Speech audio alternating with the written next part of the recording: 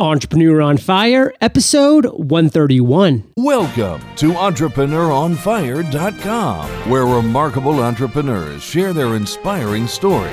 Let their journey illuminate your path to success. And now, your host, John Dumas.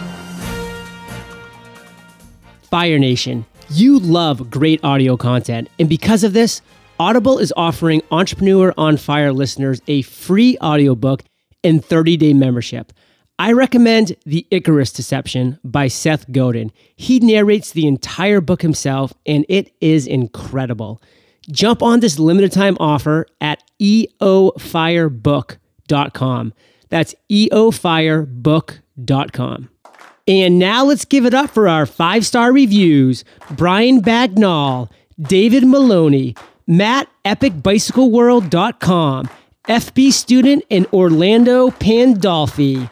Thank you so much for your support, and I look forward to thanking everyone who does the same.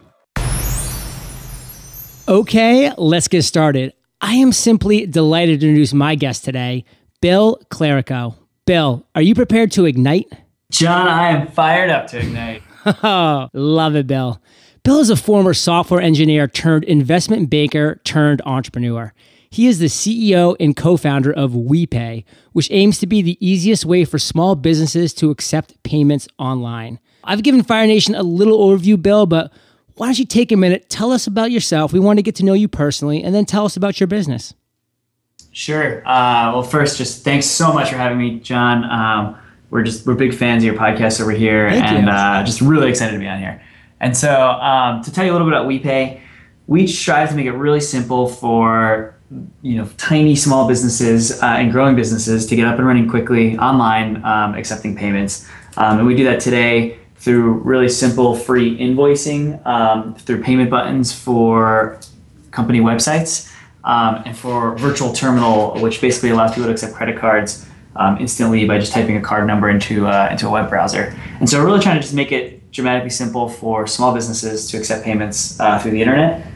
We're very strong in service-based businesses, so people like SEO consultants, marketing consultants, freelancers, graphic artists, folks like that, just trying to make it as simple as possible for them to get paid by their customers. Now, I know a question that's going to be on the mind of every Fire Nation listener, and it's on my mind too, because I know there are differences, but I would love for you to just take a couple minutes, differentiate yourself from PayPal. Why would somebody go with WePay as opposed to PayPal?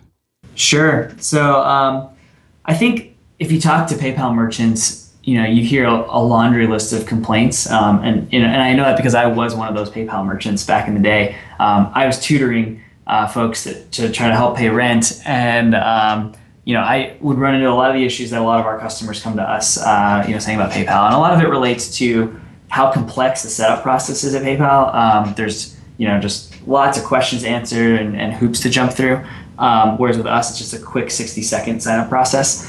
A lot of it comes down to how these companies look to their clients as well. So with us, we try to help our customers look as professional as possible at all times by giving them customizable, professional invoices, checkout that happens on their website as opposed to a redirect over to PayPal, and a bunch of other features as well to help them just look more professional. And I think lastly, it's also about sort of the human side of WePay. We have a great customer service team that helps our merchants get set up, that if they have issues, they can talk to a real person through live chat, through email, or through telephone support. And it's all domestic support. Everyone's really highly trained and really just enthusiastic about helping our merchants. And so I guess in a nutshell, it's around just the simplicity, ease of use and setup, looking more professional, and just having a great customer service experience when you need that aspect of the business. Sold. I'm sold. And I definitely look forward to delving more into that later in the interview, Bill. But before we do, let's transition to our next topic, which is a success quote. We want to get that motivational ball rolling and get Fire Nation pumped up for the rest of this great content that you have to share with us. So what do you have for us today? All right, John. Well, what I've got is, maybe it's a little cheesy, but I think it's a mantra that we embrace around here, and it's teamwork makes the dream work. And so I think, in a payments company, you've got a lot of different functions, right? You've got engineering and product management and marketing and sales and support and design and legal and compliance and all the sort of lots of different teams that have to work together. And if we're going to deliver the best possible experience to our customers, it's all about teamwork. It's all about helping our merchants understand what's going on, delivering them the best possible experience. And I think when that starts to fall apart, you start to see some of the issues that our competitors have, where you have a disjointed onboarding process and processing process, or you have features that merchants don't really need or really use. And so for us, it's all about kind of staying unified as a company. Teamwork makes the dream work. Well, in all fairness, you warned me it was going to be cheesy. I just didn't know the level of cheesiness you were capable of, Bill. Well, we can go. It depends how far down the rabbit hole you want to go, John. I'm totally kidding. That quote makes a lot of sense for so many reasons. Bill, take us down to the ground level. How have you actually applied that mentality recently at WePay? Sure.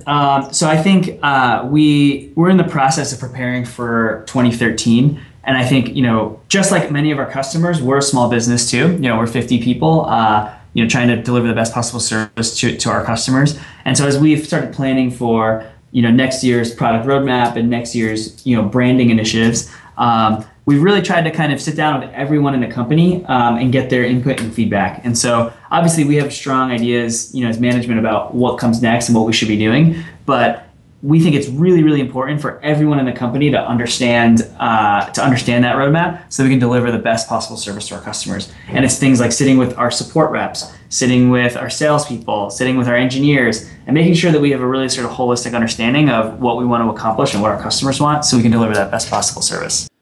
Perfect. And Bill, that's just a great lead into our next topic, which is failure, which are challenges and obstacles that you've encountered as an entrepreneur with WePay, with any entrepreneurial venture that you want to nail down right now. Take us back to a time in your journey when you failed, when you just slammed up to an obstacle that you couldn't overcome, but then share with us how you manned up and overcame that obstacle. Yeah, absolutely. So I think as an entrepreneur, we have concepts and ideas. We have an idea of what the market wants and what service we can deliver. And we bring kind of a vision and a drive, but sometimes that sort of vision and drive is met with like the harsh reality of what the actual customer and market wants. And so when we initially launched WePay in March of 2010, we actually called ourselves a group payments company. So we were striving to allow roommates and friends to make it simple to make it simple for them to accept payments from one another and kind of manage the process of collecting money from a group. And so we thought that was going to be a really big idea, and it would sort of change the way people, would buy things. And is that where the WePay came into fruition? Yeah, I think originally it was very much related to that kind of group payments. I think today it's taken on a little bit of a different meaning, and I'll talk about that in a second. But so we launched this group payments product. We got a bunch of users and realized it was going to be a lot harder to build a business in this segment than we thought. People were definitely signing up for our service, but the sort of economic model of charging people fees to process those types of payments was actually not as lucrative as we thought it would be, and couldn't really support the overhead of our business.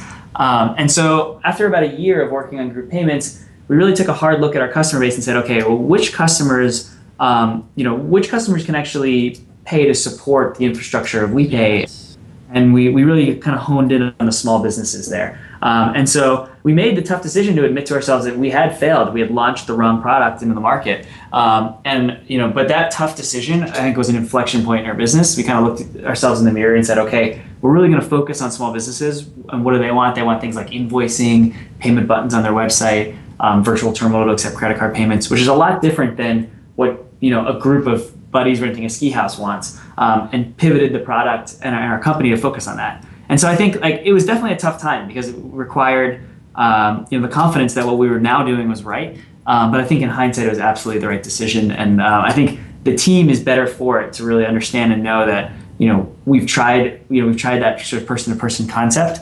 It didn't work out, but we're very capable and sort of self-critical, and we're able to spot that early on and pivot the business. That's just a phenomenal insight, Bill, because if you had just stayed under a shell and just worked on this product that you had in your head of this group pay with a bunch of friends and just tried to make it a perfect product and then just waited and then released after you put in so much time, effort, and money, and then it had just failed, you would have been in a lot worse situation. The fact that you just got a product out there, you started listening to customer feedback, and then you continue to look at it throughout the time period, and see who are actually your best customers, who is your best target audience, and then continue to shift your business plan to fit that. So that is just a great kind of lean startup method, getting that minimally viable product out there. That's just great. And it seems like you took that to the 10th level. Yeah, definitely. We have a set of 7 business principles here at WePay, and number 1 on that set of business principles is that we understand the customer better than anyone else. Perfect. And I think like that sort of constant dialogue and constantly asking ourselves, are we listening to the customer and actually delivering what they want, as opposed to burying our heads and just building what we think is right, defines us as a company and was sort of a key. If we didn't have that value, I don't think we would have pivoted the business. I think we'd still be working on a group payments product. Absolutely. So let's use that to transition now to our next topic, Bill, which is the other end of the spectrum, and that's that aha moment. You share with us an aha moment that you had of sorts when you just looked back in your business and you said, wow, these are our best customers, and you went forward with that. But one of the beauties of being an entrepreneur is that we truly are blessed with aha moments every day on certain levels. Some are tiny, some are medium sized, and some are just that big light bulb that just comes on and you go, wow, that is going to resonate so well with my target audience. Take us back to a time in your journey when you had another light bulb that just went on, and then share with us how you turned that moment into success. Since we were building a group payments product, we were really tightly integrated with Facebook and a lot of the social networks that were out there to make it easy for people that were already connected on these social networks to share expenses and sort of invite friends. And so kind of keep that in mind while I sort of walk you through the next step of this. So when you're processing payments for businesses, the payments company actually takes on a fair amount of risk, where if we process $10,000 for Joe's SEO consultant company, and then Joe turns out to be fraudulent, not a real business, WePay is actually liable to pay back those cardholders the amount of money that they were charged. So just to kind of make it reality, there's $10,000 of charges on customer credit cards.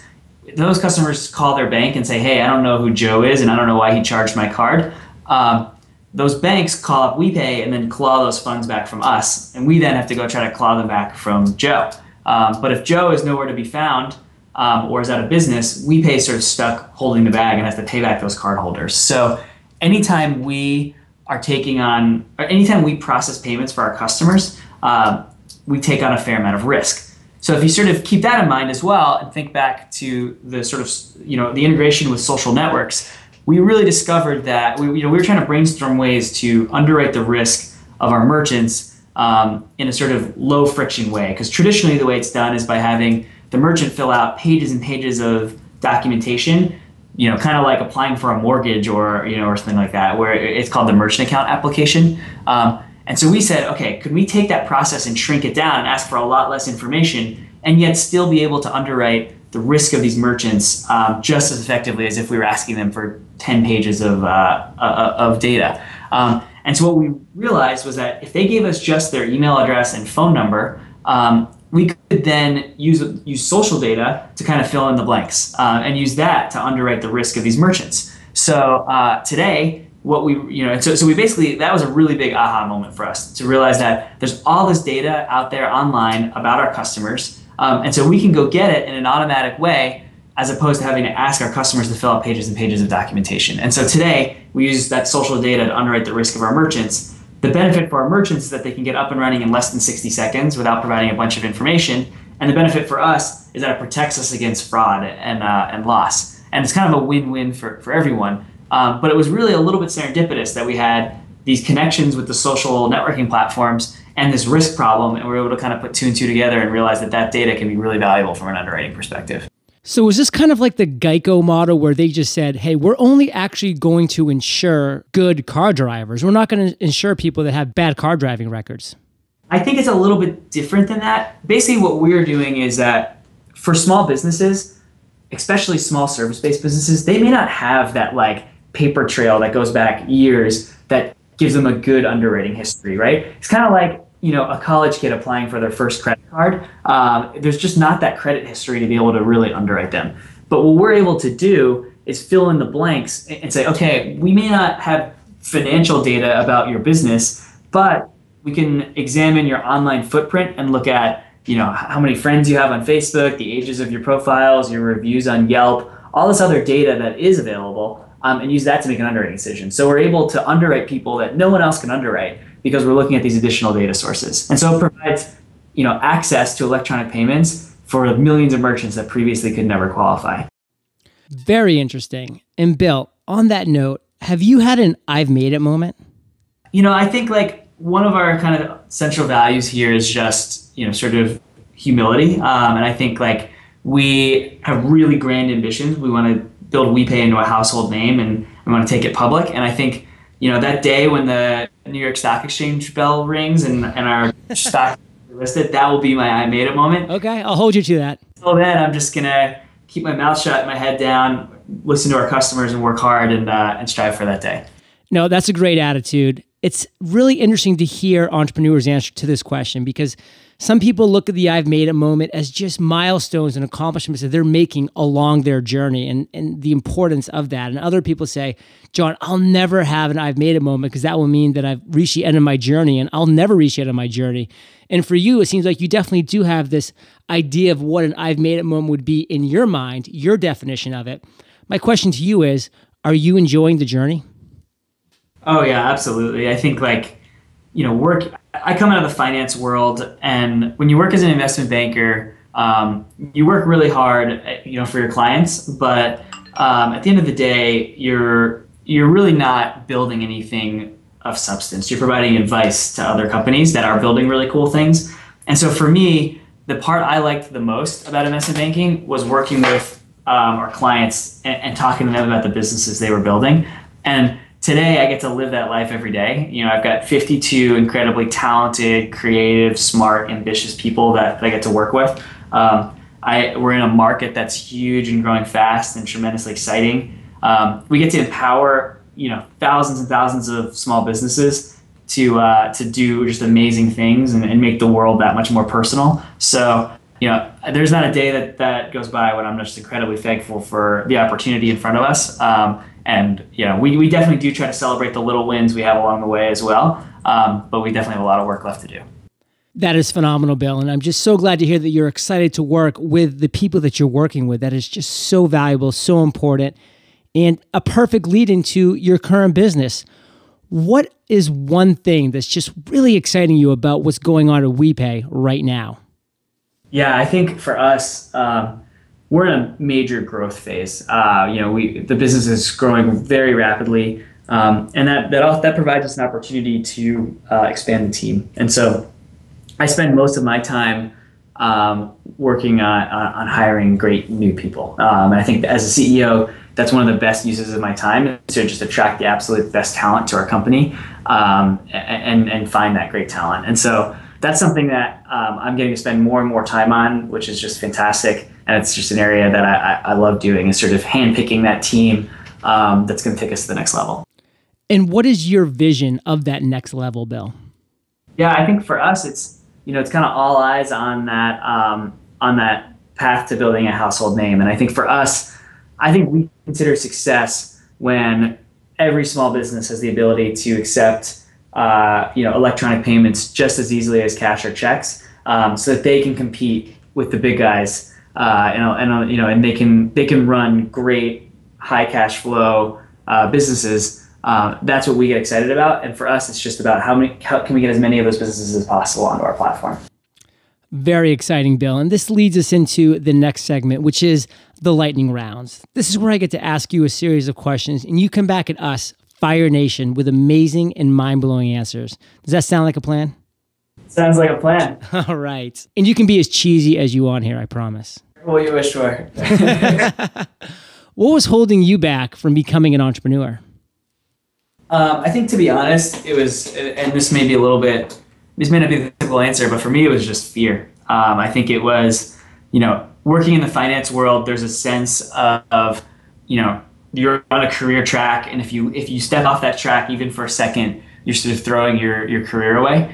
And I think that was just so misguided and so driven by fear at the time, because I think the real world doesn't work like that. I think there's so many opportunities out there. I think we've obviously been very fortunate to have the success we've had and be on the track that we're on. But I think even if that hadn't been the case, I think it still would have been the right decision 100%, because that sort of sense of fear is just all in your head. Jeff Bezos has this great clip on YouTube where he talks about what he calls the regret minimization framework. And basically, the sort of Cliff Notes version of it is, whenever you have a tough decision that you're struggling to make, kind of picture yourself on your deathbed at the end of your life and think back to what you wish you would have decided, and then make that decision. And I actually used that to kind of finally make the plunge. And for me, that was just really eye-opening, because when you put it in that context, all the little things, the sort of the small concerns you have about career, money, all those things, they sort of fall away, because you start really thinking about what kind of life you want to lead, and what you want to build and create. And it helps put in perspective the kind of important things. Powerful. What is the best business advice you ever received? One of my investors, his name's Peter Bell. He's a venture capitalist at Highland Capital Partners. And Peter and I have known each other a long time. I interned at one of his companies in college, and just as an unpaid intern, just getting experience. And at the time, he gave me a really strong piece of advice. And this is about 10 years ago now. And he and I were talking about, he was giving me some advice on like what I was going to do next in my career. And the advice he gave me was, when you're just starting out, especially when you're just starting out, don't optimize for the sort of cash compensation you make in the short term, but think about sort of the reputation you're building and the trajectory that you're putting your career on. And, because I think especially when you're first starting out, out of college, there's always that other job that pays a few $1,000s more or something like that. And I think if I had optimized just for that, I would have ended up in the wrong place. Whereas since I focused on what was the opportunity for me to sort of build my personal brand and my reputation. I think, at the time I had no idea that it would eventually turn into Peter leading a $7.5 million investment in WePay. But by taking that advice, putting myself on that trajectory and building that reputation, I think I put myself in a position where later on in my career, I had that sort of credibility and background to be able to kind of do great things. And I'm glad that I didn't at the time optimize for a few $1,000s more in compensation, because in the long term it would have been dwarfed by being able to work with Peter in such a great capacity. Valuable insight. What do you regret doing or not doing at some point in your journey, and what lesson did you learn from that? I think we were not as rigorous in our hiring process as we should have been, and we ended up making a few mistakes on the hiring front. And I think that was something I regretted, because it definitely set us back as a company. We had to then go and correct that. One thing I will give us credit for is that because we were listening to our customers and we were very confident about what we wanted to do, it became relatively clear pretty quickly that those were not the right people for the job. And we were able to make that change. But I think early on, those first kind of key employees can really set the culture of the company and then dictate the next people that you hire and the next people that you hire and the next people that you hire. And so I think taking your time from a hiring perspective was a valuable lesson that I learned. I think I learned it a little bit the hard way.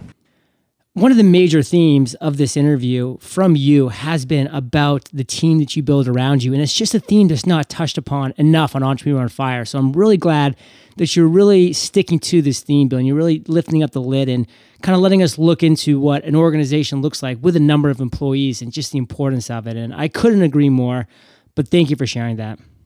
Definitely. And I think just being human is one of our central brand pillars at WePay. And part of that is being human to our customers, making sure that we're not that sort of cold, stodgy payments company, but that we're actually helping them be successful. But a big part of that is also, the people we hire dictate how human we are and how successful we are. And so it's a huge focus. It's one of the things that make us different as a company. It's something that we spend a lot of time on. And I think actually we started with WePay because we thought we sort of correlated with groups. But now I think that we concept really correlates with the type of team we've built and just how human we are as a payment company, and trying to bring sort of a human face to payments, which is traditionally a very sort of cold, hands-off industry.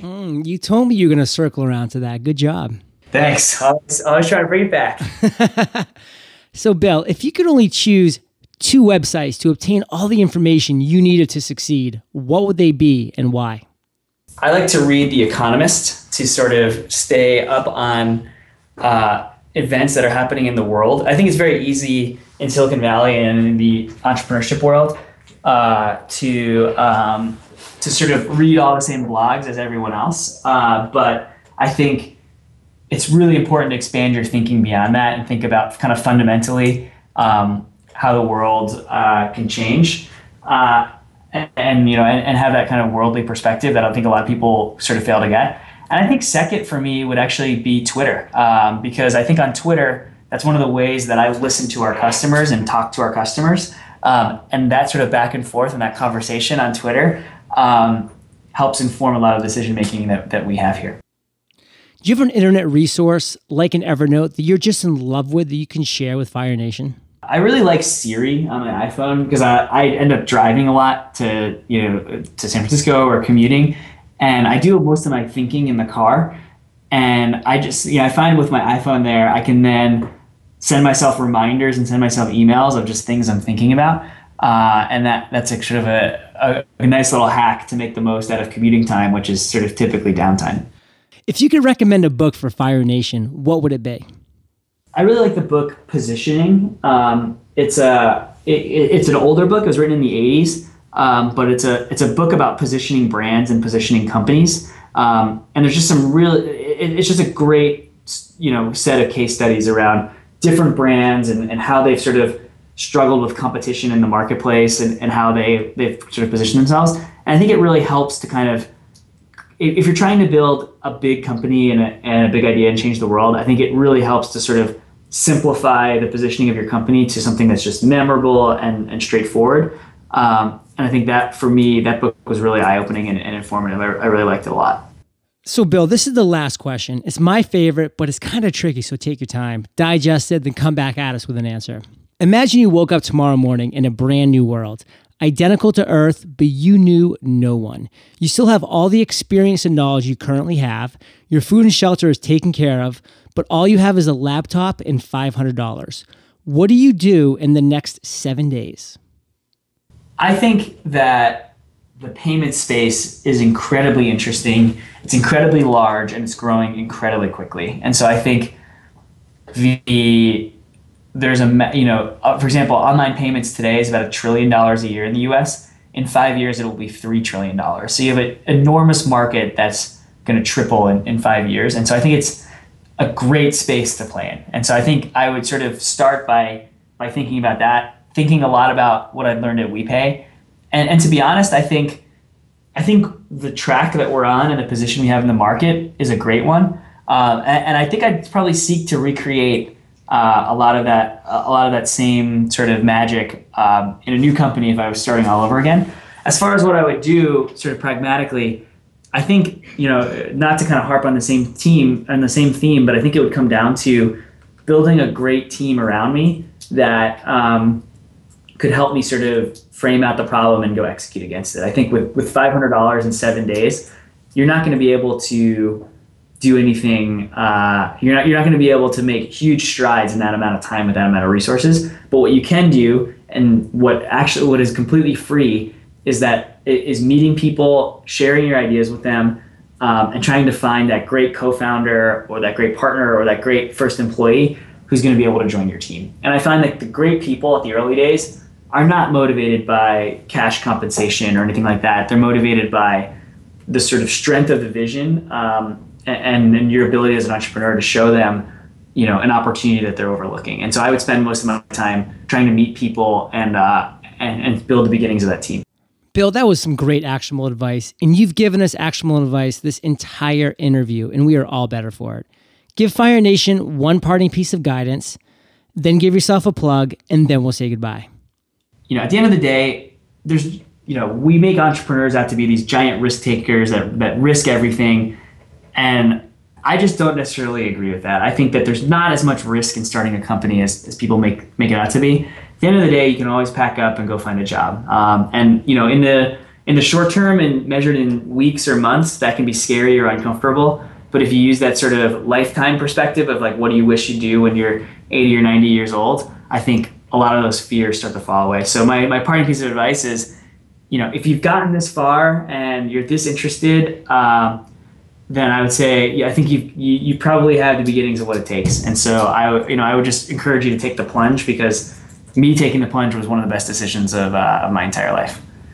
I think it's just as a plug, I think WePay is a tremendous tool. It allows all kinds of great businesses to easily accept payments online, so they get paid faster, they get better reporting, they look more professional, and they just get paid more quickly. And so, if any of your listeners out there are looking for a good solution to invoice customers or to charge customer credit cards over the phone or to put checkout on their website, and they want to do it in a really easy way, we're a great solution for them. And I'd encourage them to check us out at WePay.com.